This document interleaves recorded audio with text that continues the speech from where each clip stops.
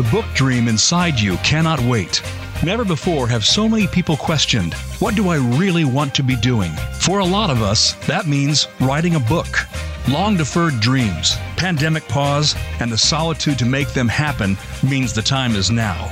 The mechanics of book writing can seem mysterious, but they can be broken down, as can the logistical minefield of getting published. You need skills of the craft, but also practical advice from experts who've navigated the path. What's the arc to becoming an author? The value and peril of agenting, conducive editors, the formats to publish and ways to promote.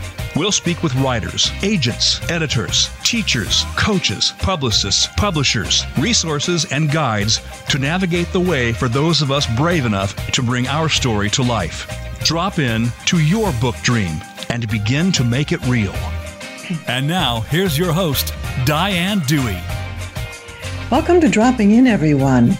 It's the merry month of May, so named in the poem by Thomas Dekker. Oh, the month of May, the merry month of May, so frolic, so gay, and so green, so green, so green. Here to speak to us about issues of being green in the culinary arts, eco-friendly farming, travel destinations, natural wine, all the good things in life, as well as having a unique voice to write about these, is our guest, Tarajia Morrell. Welcome, Tarajia. Great to have you with us. Thank you, Diane. I'm so honored to be chatting with you today. Well, it's our privilege. Hesperus Journal says of you in volume number 3, where they published your story called Seedling, Tarajia Morrell is a writer who grew up at the table. Her essays and reportage have appeared in WSJ Magazine, Tea Magazine, Food and Wine, Cherry Bomb, and elsewhere. Morrell is also a consultant on various projects in the hospitality sphere. Her online diary, The Lovage, is a joy. For visitors to Paris, her entry on Parisian restaurants and food is essential reading. And I would add that any visitor to New York should consult Tarajia's Soul of New York, a decadent and realistic guide to the way a sentient human being should progress through New York's treasures. Tarajia is also a marketing consultant for the legendary Troutbeck, a 250-acre Hudson Valley estate hotel, home for centuries to naturalists, poets, and romantics. Revived and renewed for the locavore, the creative, the curious, and adventurous. So Tarajia, the locavore movement, Let's zero in on that part of it for a moment, because it's one of the real cross sections. You've said that it used to be that local blue-collar workers ate from the farm, and I remember this fondly, the tractoring, the weeding, and the bugs when I had a big garden, the constant tending, fungus, heat, long rows of picking peas. It was work. And now, as you observe, the elite do all of that and prize it. I wonder if you can just speak to what's changed and how. Right. Well, I mean, this is one of the ongoing themes, I think, of all of the ways that I work in the food world and the projects that I embrace and the stories that I try to tell. Yes, you know, for most of time, one ate what was nearby, and the food that came from the land next door or the farmer down the road.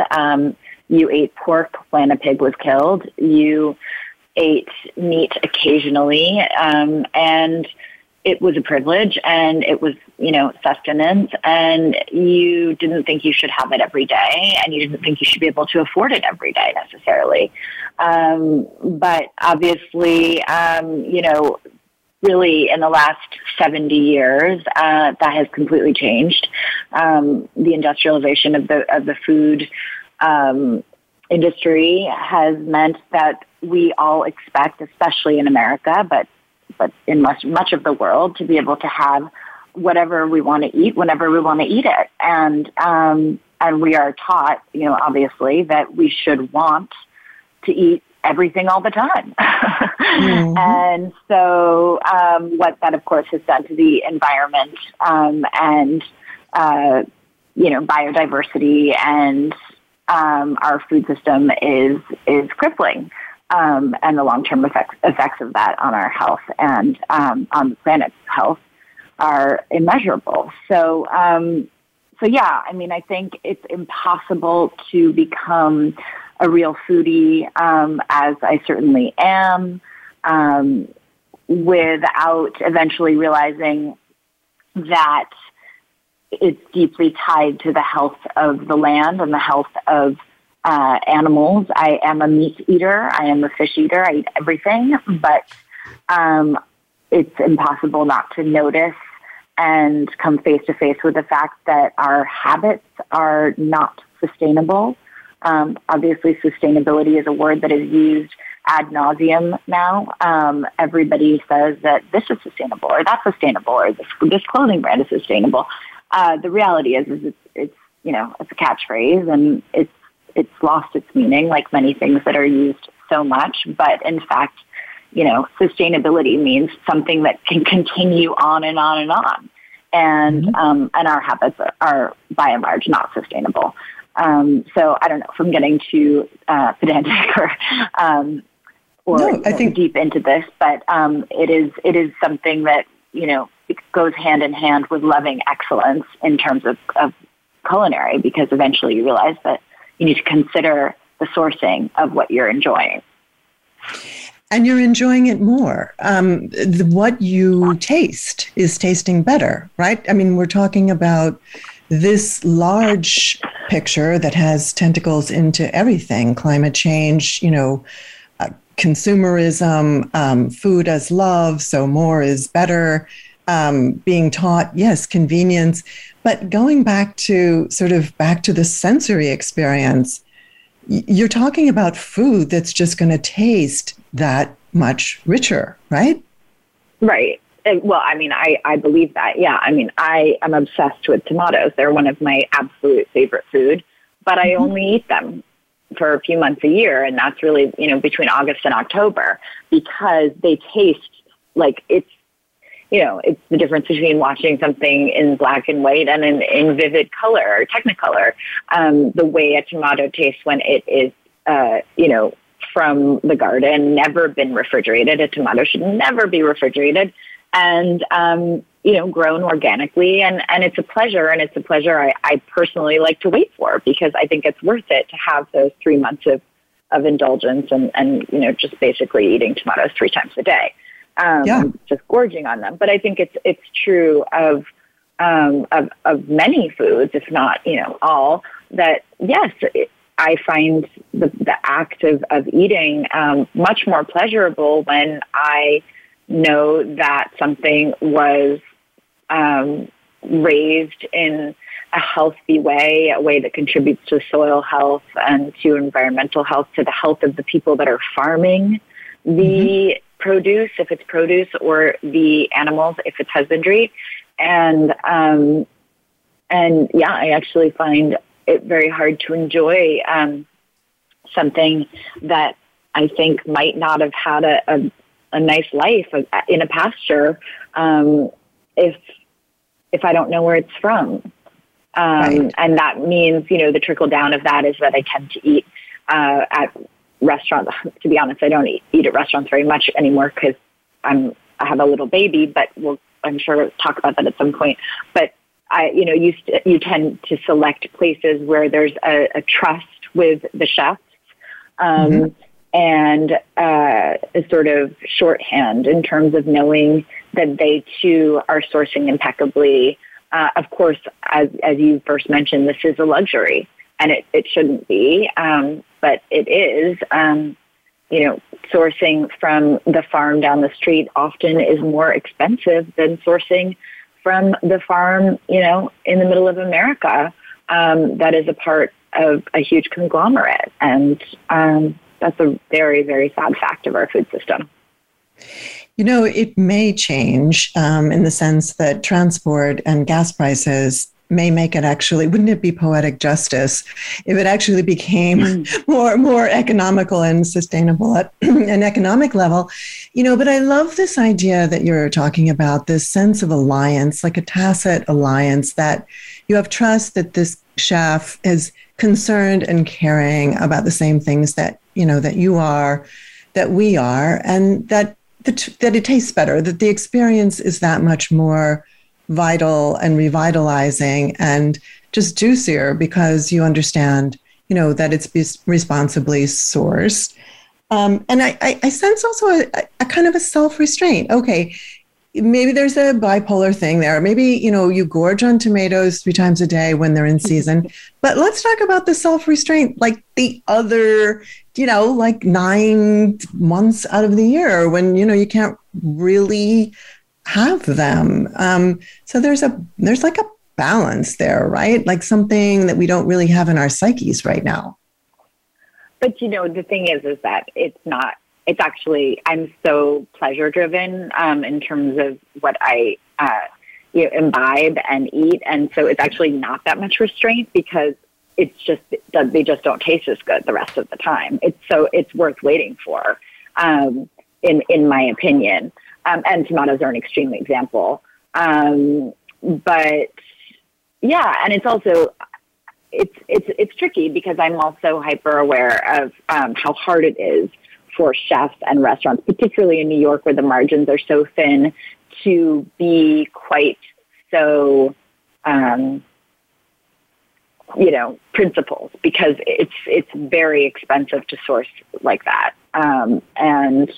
But it's a part of the pleasure of getting to work in the industry, and it's definitely a driving force in terms of the way I think about things. But it's also, I'm also coming from like a life where my family was more inclined to spend money on something that one ate as a special treat than perhaps on some other expensive item. There's a thinking of the pleasure being the most important thing. So, and the pleasure that goes along with eating well, whether that, that's gathering with people you love and setting the table and coming together, the occasion of it, even if it's happening, 3 times a day or once a day at dinner time, that is sort of the guiding, the sort of lotus star of daily routine and living well. It's so funny because when we travel, of course, you go to Italy, La Dolce Vita, and, it's this very thing. It's this very ceremony and coming together over food. I mean, there is a history when you think about, Alice Waters during the 60s and 70s and Berkeley and Chez Panisse and saying the vegetables taste like cardboard. That's why we're going to, charge 5 times more for them, but you're going to have a much more satisfying experience. And then not have seatings and, you can stay as long as you like. And maybe it is a recipe for disaster financially, but, she's renowned. She has schools, teaching sustainable, growing and sustainable eating and educating in schools. So this is a long lead up to this movement, and is it culminating now? Do you feel that there's some kind of tipping point happening in the industry where kind of if you're not farm to table, you're not really there yet, or how do you read it? I think that the sort of chef as celebrity has the power to move the conversation further along, and I think that that's certainly something that's been occurring for the last couple of decades is, the celebrity chef. And I don't just mean like the TV celebrity chef. I mean like the chef is the cool kid, or, the sort of move to look at real people, but kind of idolizing them. And I think chefs are a part of that. And so, and also, teaching through people's taste buds, getting people's attention through pleasure, I think all has a lot of power. But ultimately, I really believe that it's all going to come down to education. And yes, you brought up a great point, Edible Schoolyard. Alice Waters' organization does teach, the importance of farming and eating well and how that can affect all aspects of one's life. But unfortunately, that is not the norm. So I think until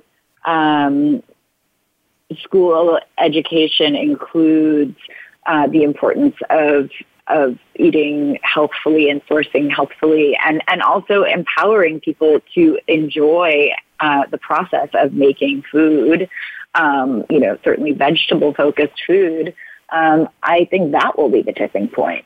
I think that once it becomes normalized to have that kind of education, then things will start to move. But I don't think we're there yet. Mm-hmm. Anything that we can do to move the needle, and your writing definitely does that. If anybody wants to see gorgeous, sexy tomatoes any time of the year, you can look on Lovage and the Lovage and really feel like you're almost there, because Tarajia's writing is incredibly rich in sensory detail. I wondered if you would talk about the normalization of this kind of thinking in your life. And, you say, it's all I knew. And it's all I knew is the definition of memoir, right? Like, it's the definition of your world growing up as a child. But, we've got 3 minutes before we take a commercial break. But let's just sort of invite ourselves into your world. What was it like? You were growing up in the city, but what was going on and to make you tuned into this? Well, every aspect of life seemed to revolve around the table, even when I was tiny. My mother made all of my meals from scratch. My father called every afternoon, I think around 5, to ask what was for dinner. He is in the wine business, so he would select what wine to bring home for dinner based on that conversation with my mother. And I learned by watching that the kitchen and what was happening in it was absolutely the center of the household, and where, love sort of began and emanated from. And I would sit on top of the refrigerator because our kitchen was so tiny, and I would watch over my mom's shoulder to see what she was doing and learning, the basics of how to make a meal. And then I would experience it. And that clearly has defined me as a person, even though I turned away from it as a central tenet of my professional life for many years. It always defined me as a person, and now, of course, it defines my professional life as well. Mm-hmm. Well, we all try to differentiate ourselves in some way until we realize that what's in your bones and what's in your cellular level of knowledge is so imbued with this ethic. And wasn't your mom, who's a dear friend of mine, so I must say, full disclosure, both Tarajia and your mom, Kathy Morrell, who's an avid gardener, a bibliophile, all the things that I treasure in the world, she is, and you as well. But you were also growing things, right? Like, you're in the middle of Manhattan, but you're growing things. Yes, because a wonderful apartment that I grew up in has more outdoor space than indoor space. And so although I'm a city kid, my parents cultivated the most gorgeous garden with sort of scavenged large containers to grow trees and plants in. And that was, my version of nature. For most of my childhood, of course, we sometimes left the city to visit my grandparents, et cetera, but right outside our door was this extraordinary green oasis that was very much alive, and it was absolutely magical. It was a magical way to experience life and nature, and when one's view of the world is much more narrow, and mine also had this lovely green in it, even though we lived in a concrete jungle. Yes. Well, we're going to leave it there for the moment. We're going to take a commercial break with Tarajia sitting at the bottom of a planter, probably looking at fig trees, and it seemed like a forest. But we will come back with more with Tarajia Morrell. So don't go away. We'll be right back on Dropping In.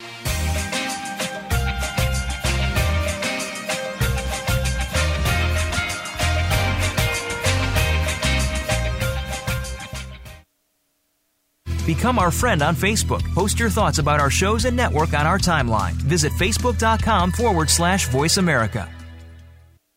She Writes Press is an independent publishing company founded for women writers everywhere. Together with sister company Spark Press, serving men and women, it is both mission-driven and community-oriented. The aim is to serve writers who wish to maintain greater ownership and control of their projects while getting the highest quality editorial help possible, traditional distribution, and an in-house marketing and publicity team. In 2019, She Writes Press was named Indie Publisher of the Year. You can find out more on shewritespress.com. Stimulating talk gets those synapses in the brain firing really fast. all the time. The #1 internet talk station where your opinion counts. VoiceAmerica.com.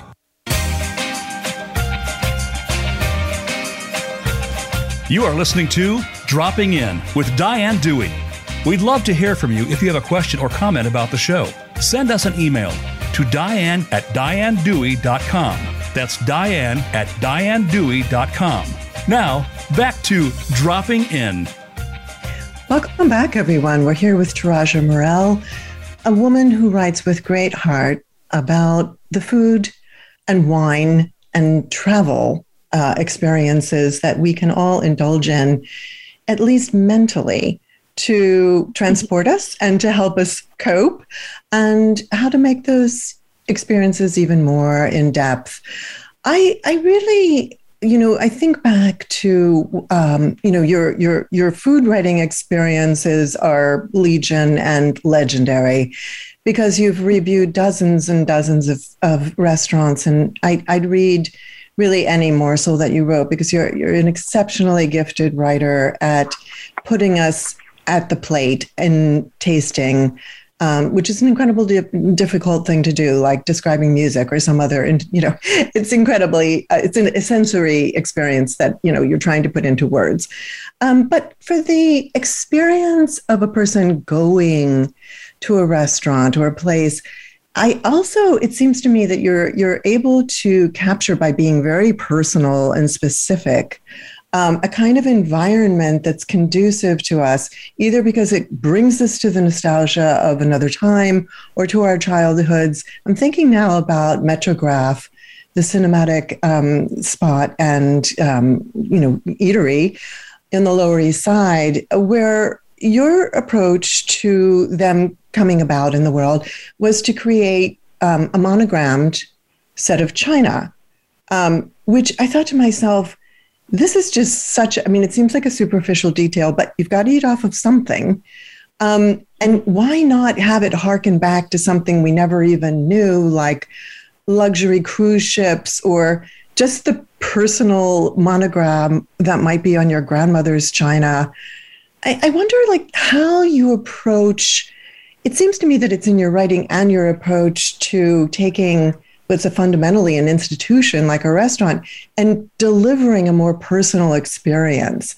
How do you go about that, thinking about that? Well, I think in terms of Metrograph, I absolutely must only give credit to Alexander Olch, who is the founder and creative director and creative genius behind it. And he very much, he's an old friend and a filmmaker, as well as, having started Metrograph, but he very much believed that magic needed to be returned to the cinema going experience. And he built Metrograph as a contemporary answer to returning that magic. And part of that was creating, a place where one could enjoy beautiful food, not in the theater, on one's lap where one eats, but in a lovely restaurant where one can also get, a super martini or a glass of wine or before or after,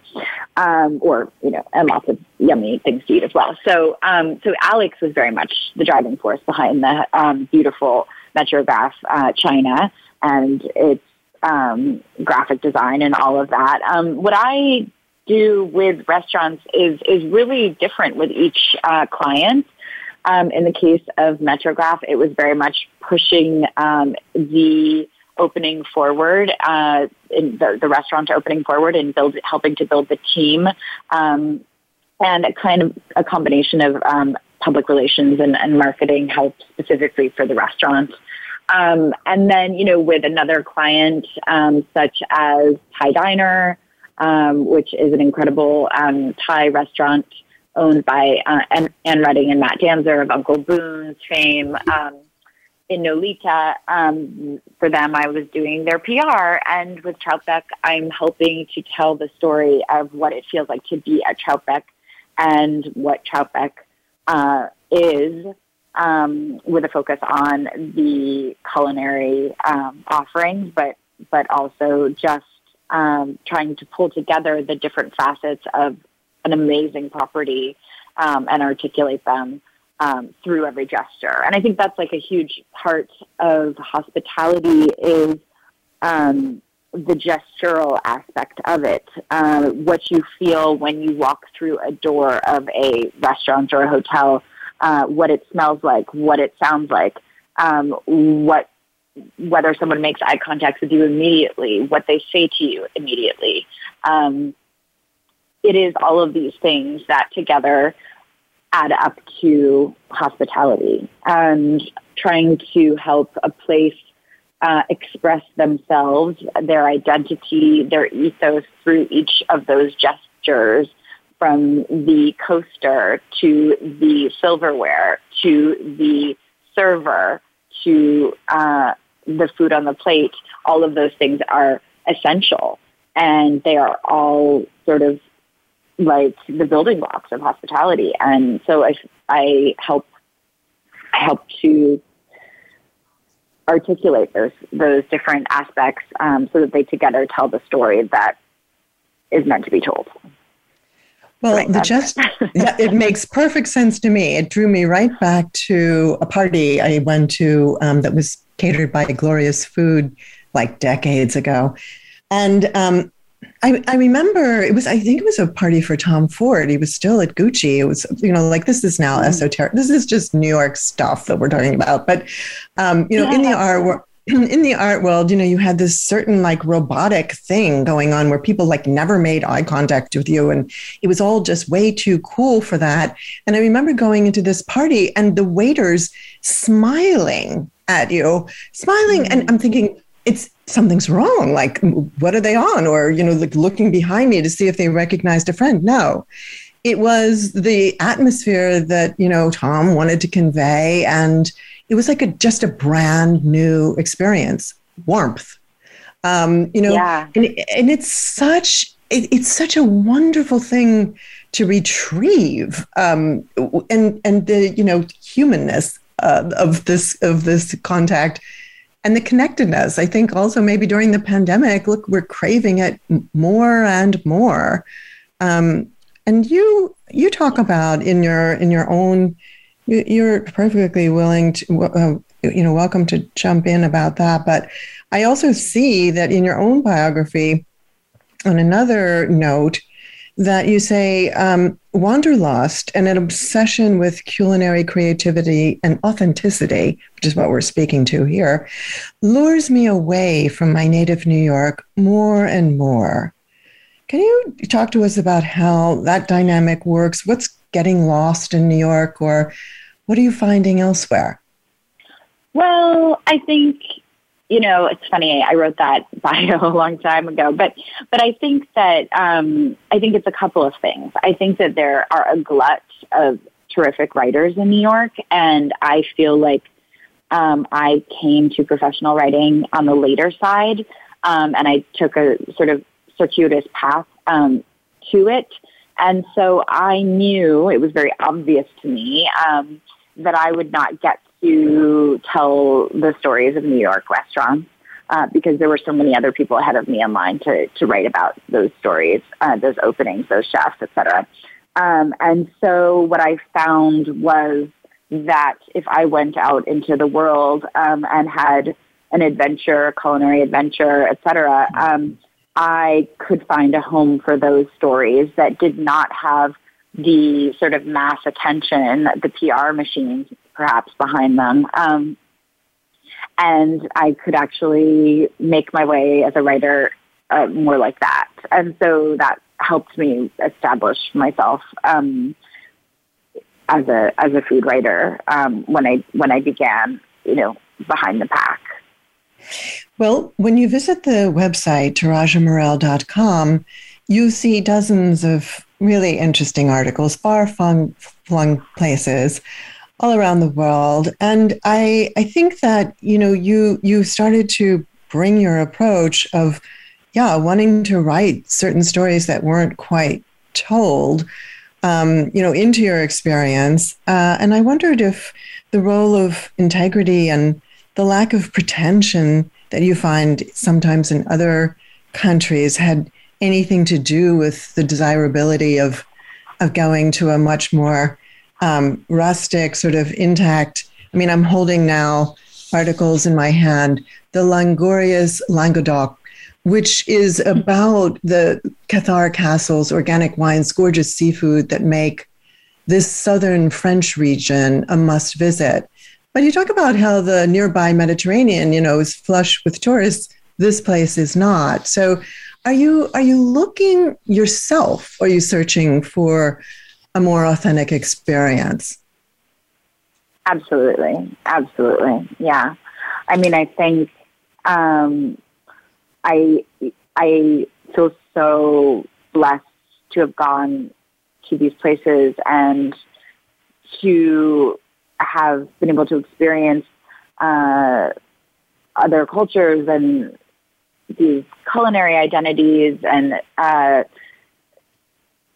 it has changed me as a person to make this my work, and the ability to go write about a place that I would never be able to afford to just go on holiday a certain way, or knowing that I can find a story in it has just really gave me purpose, and has been immensely fulfilling and satisfying, and it's also very challenging. I feel like I have to say it's incredibly challenging to push these stories through to magazines, and that probably is not evident in reading these stories because they're there and they did get pushed through. But pushing, when I say push through, I mean the process of pitching to a magazine editor and convincing them to publish your story is very, very challenging. And yes, I feel very delighted to have gotten to write for WHA Magazine and Food and Wine and Departures, several times over in all those cases. But it is really not easy. And it's not, it does, it does pay, but this is not going to make anyone rich. So it really has to be something that one immensely enjoys as well. Yes. And yeah, it's a wonderful way to live, but it's in a weird way, it's like such an extension of how I was raised, which is living really kind of beautifully and in a way kind of decadently in terms of what one is eating and drinking. But actually, that is sort of an expression of a different kind of wealth. It's not representative actually necessarily of being wealthy. Mm-hmm. And you talked about, the heyday of magazine writing. And I feel as though, your passion has pushed these projects through.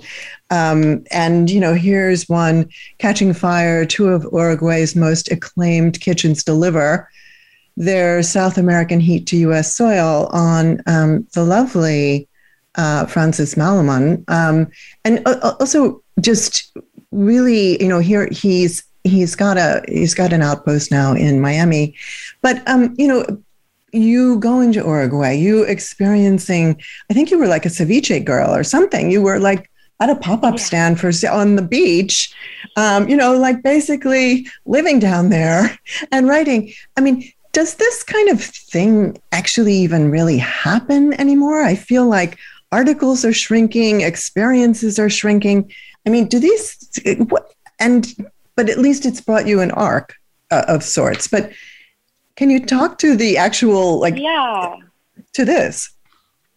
Well, I mean, that was just total luck and kismet. I mean, I was in a really bad place in my life before I went to Uruguay. I was deeply unhappy, dissatisfied with myself professionally, and a very old friend of mine who I'd gone to high school with, who is half Uruguayan and has cultivated her life there, said, for the umpteenth time, come visit. And I always wanted to say yes, but, it's very long and expensive flight to get there. And I had never been able to make it happen. And I hadn't, at that time, in 2014, when she again encouraged me to come, I still couldn't figure out how to go because I had, a job and I couldn't take off a week or two to go. And her then boyfriend, now husband, said, please come. And I sort of said, well, I can't come on holiday, but if you offer me a job, I'll quit my job and I'll go. And her husband is a chef and it was sort of a joke. I mean, it was said over many glasses of wine, and he said, done. I'll hire you. I'm always looking for seasonal employees, and, come down and I said I wanted to be in the kitchen peeling potatoes and, not talking to anyone, just do something meditative and repetitive. And he wound up making me the ceviche girl at this shack down, on the dunes above the vast Atlantic. So I went and I had this crazy adventure on my own. I didn't have a phone. I didn't have a car. I walked and then eventually borrowed someone's bike and biked where I needed to go. And by chance, I wound up overhearing a conversation on my first day there where a woman said, it's so extraordinary what Gioconda's done to Francis's restaurant.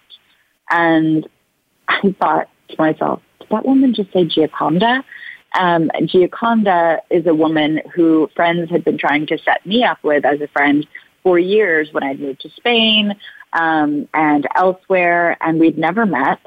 And it turned out that in a town of 198 people, she was there running Francis Mallmann's restaurant. And so we finally met in Uruguay in the middle of nowhere. And through her, I met Francis Mallmann, and he said, well, you're a ceviche girl. What are you talking about? Like, what are you really? And I said, well, I want to be a writer. And he said, well, I'll give you a story idea. I'm opening a restaurant in Miami. And, do you want to try to get it published? And I pitched it to the Wall Street Journal magazine, and they said, yeah, we'd like to publish this. And that was a game changer. That changed my career to be published by them, because the great thing about being published by somebody like WSJ is that suddenly it's legitimizing, and then I remember an editor at Condé Nast Traveler saying, well, if you're writing for WSJ, you can write for us. So, pitch to us. So, that was just total kismet. That was just being in the right place at the right time and stumbling on, this great story. And, so you said, like, do these things happen? I mean, honestly, I don't know, if they happen. Life is strange, but I can tell you that after the first, several stories I wrote for the Wall Street Journal magazine, it was extremely hard to push through big stories like that. And it still is. I haven't been pitching lately because I haven't been traveling lately. But I don't think I know some. I can tell you there are writers who are pushing through these beautiful, enormous pieces. But I haven't even so much as tried in the last couple of years. So, well, there's something, yeah, there's something to be said for not trying and actually just following your nose to an experience you might love and that you waggled your way into over glasses of wine. So just keep drinking the wine and having conversations. Speaking of which, we have to pause for a commercial break, but when we come back, we're going to have more from Tarajia Morrell. Don't go away. We'll be right back on Dropping In.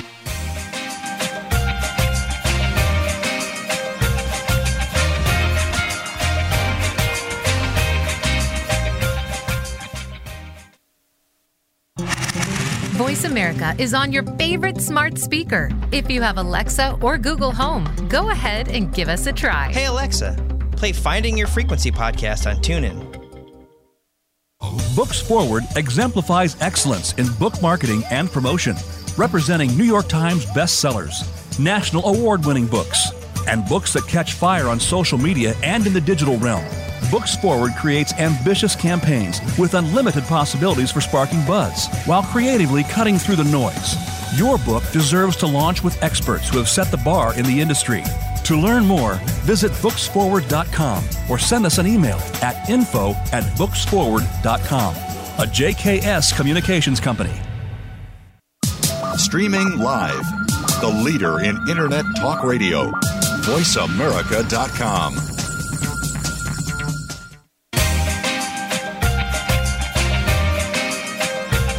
You are listening to Dropping In with Diane Dewey.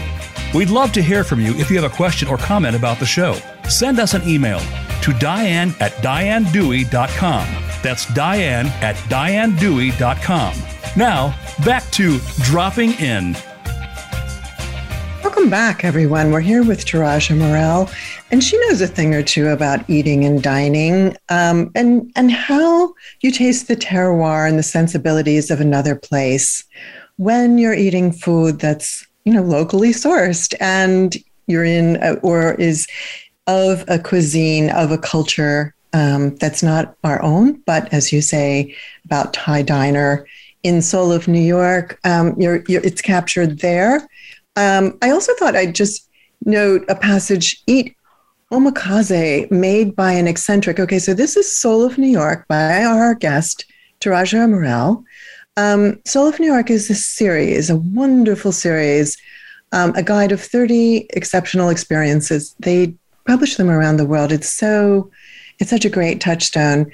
But here's Tarajia, and there's this fabulous image of the Trust Kazuo. Kazuo is the chef in question.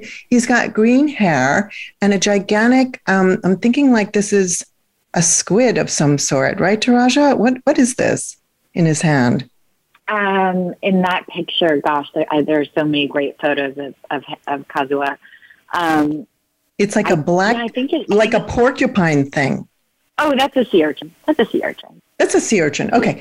Well, Tarajia, being the adventurer that she is, can be blasé about that and eating it as well. So I just, this is what I love about you, Chi. It's just, here's you writing about this.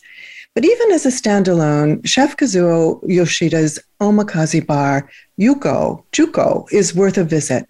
A larger-than-life personality with a penchant for glitzy street-style labels and dyeing his hair neon, a Nagasaki native, Yoshida will lead you through a superb ballet of bites, from amberjack, spotted sardine, and toro, to a vertical tasting of uni, his favorite.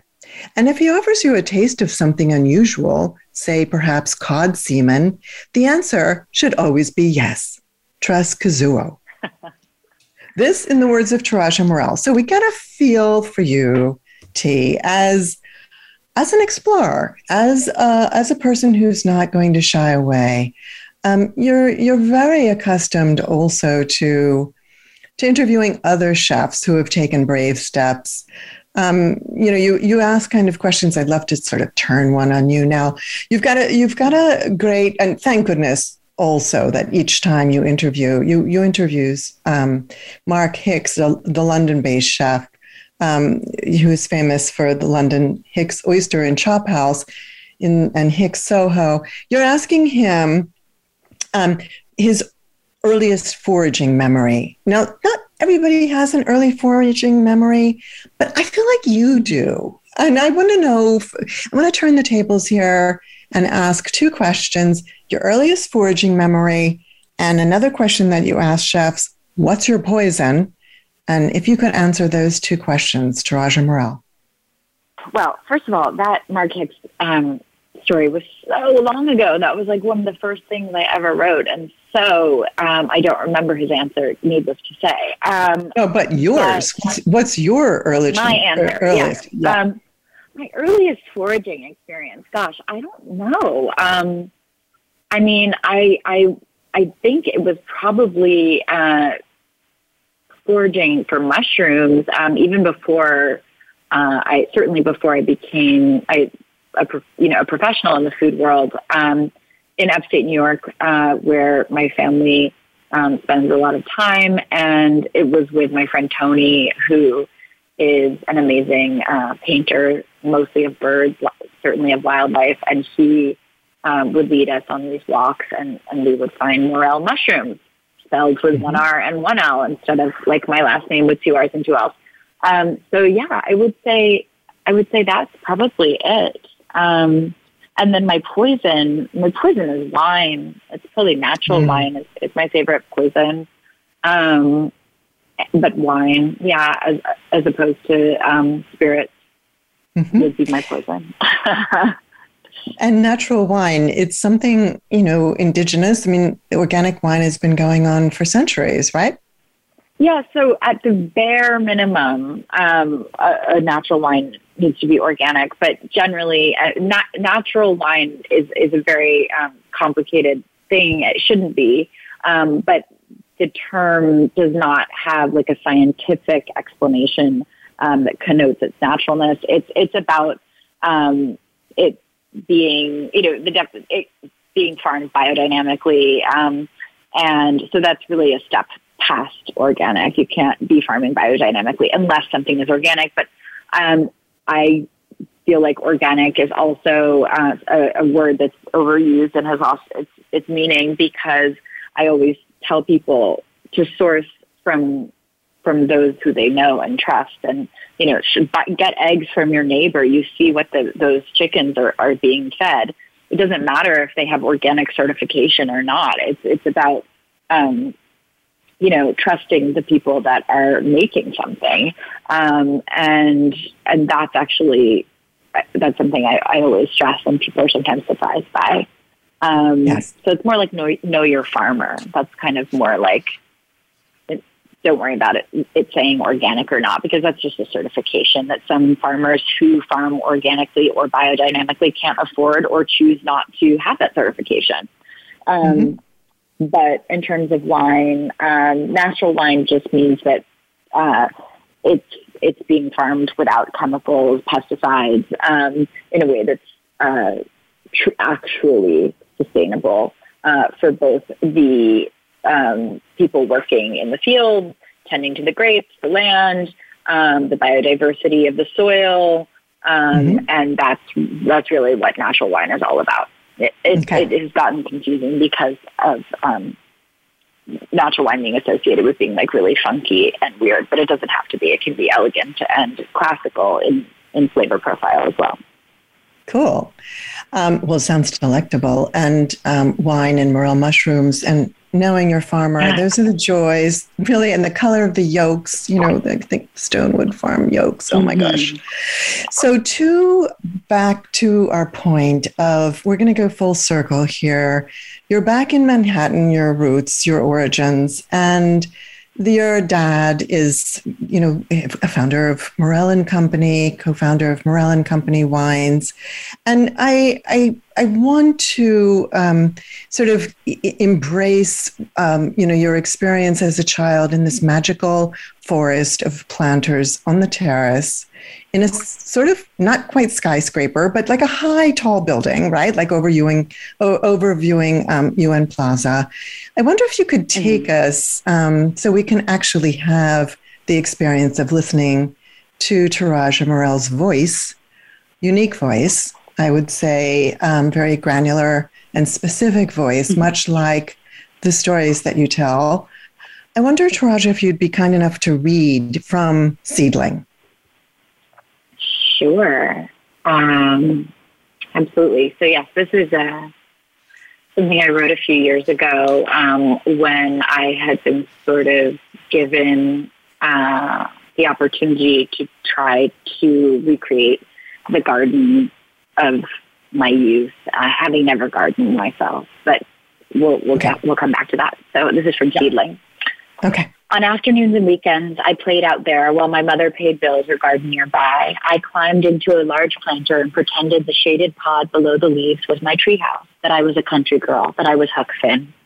I picked raspberries from a scraggly bush and attached them to my fingertips.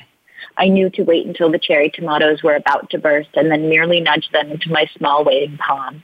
I thought all fruit had city silt on it when you plucked it. I read aloud to the snapdragons from flower fairies of the season. I grew out of that, of course. I grew out of the rabbit hutch-like room that my mother ingeniously conceived of when my dad refused to abandon the apartment. I traded it for my own life in dormitories and studio apartments that didn't have gardens. In my early 20s, I dated a man with a huge house in the Catskills and a garden that took up half a mountain, but I wasn't ready to commit to tending such a mammoth yard or anything else about the relationship. In my early 30s, I lived with another man, and to get to our folkloric Brooklyn carriage house, an island with green on all sides of it, we walked through the garden of one of the world's great landscape architects. Hers was seemingly effortless, though thoughtfully planned, wild and fragrant, brimming with life and children's voices babbling nearby like a sylvan stream. I moved to Barcelona with that long-lashed fellow who loved lemon trees, but by the time the sun grew strong in the conservatory room where he kept his saplings, I'd been evicted from our relationship. I'd never witnessed those trees bearing fruit. I want wildness that waves in the breeze, and so I experimented disbelievingly with seeds, literally laughing at the notion that I could put these tiny pinhead-sized particles into the soil and that something might actually manifest. For days, I watered the seemingly barren earth and laughed harder still when, sure enough, little green shoots appeared. I sprinkled zinnia and cosmos seeds that shot up quickly, adorably, mocking me in my skepticism. Their seed packages tell me to thin them when they are 2 inches tall, but, as ever, I find pruning difficult. The idea of taking away something hard-won to make more room for something I can't yet see, for growth without proof or guarantees. I discovered an old book from the 19th... Oh, sorry. I'm sorry. We are tragically out of time, but I just want to thank you so much. It goes very quickly, doesn't it? But this is a story. It certainly does. And the reason that I asked you to read it is because I can never read this story without choking up. But I will give the last sentence. My clematis vine returned from last year, as did my trumpet honeysuckle. And these things together, these small, predictable, and yet implausible acts of nature have made a believer out of me. And I really think that gives a flavor for Tarajia, your equation of vegetables and faith. It's something. And we just want to thank you so much. We've enjoyed your visit so very much. And thank you for dropping in with us. Thank you, Diane. Thank you for having me. You can reach her at tarajiamorrell.com and see some of this wonderful writing for yourself. Thanks also to our engineers, Matt Widener and Aaron Keller, to Ryan Treasure, to our executive producer, Robert Ciolino, and most of all, to you, our listeners. We won't be back next week like usual because we're taking a hiatus, but I'm always available to talk to you about writing and identity at diane@dianedewey.com. We'll return to bring you special editions and interviews. Until then, remember to stay safe, seize the day, and the locally grown green shoot. Till next time, thank you for dropping in.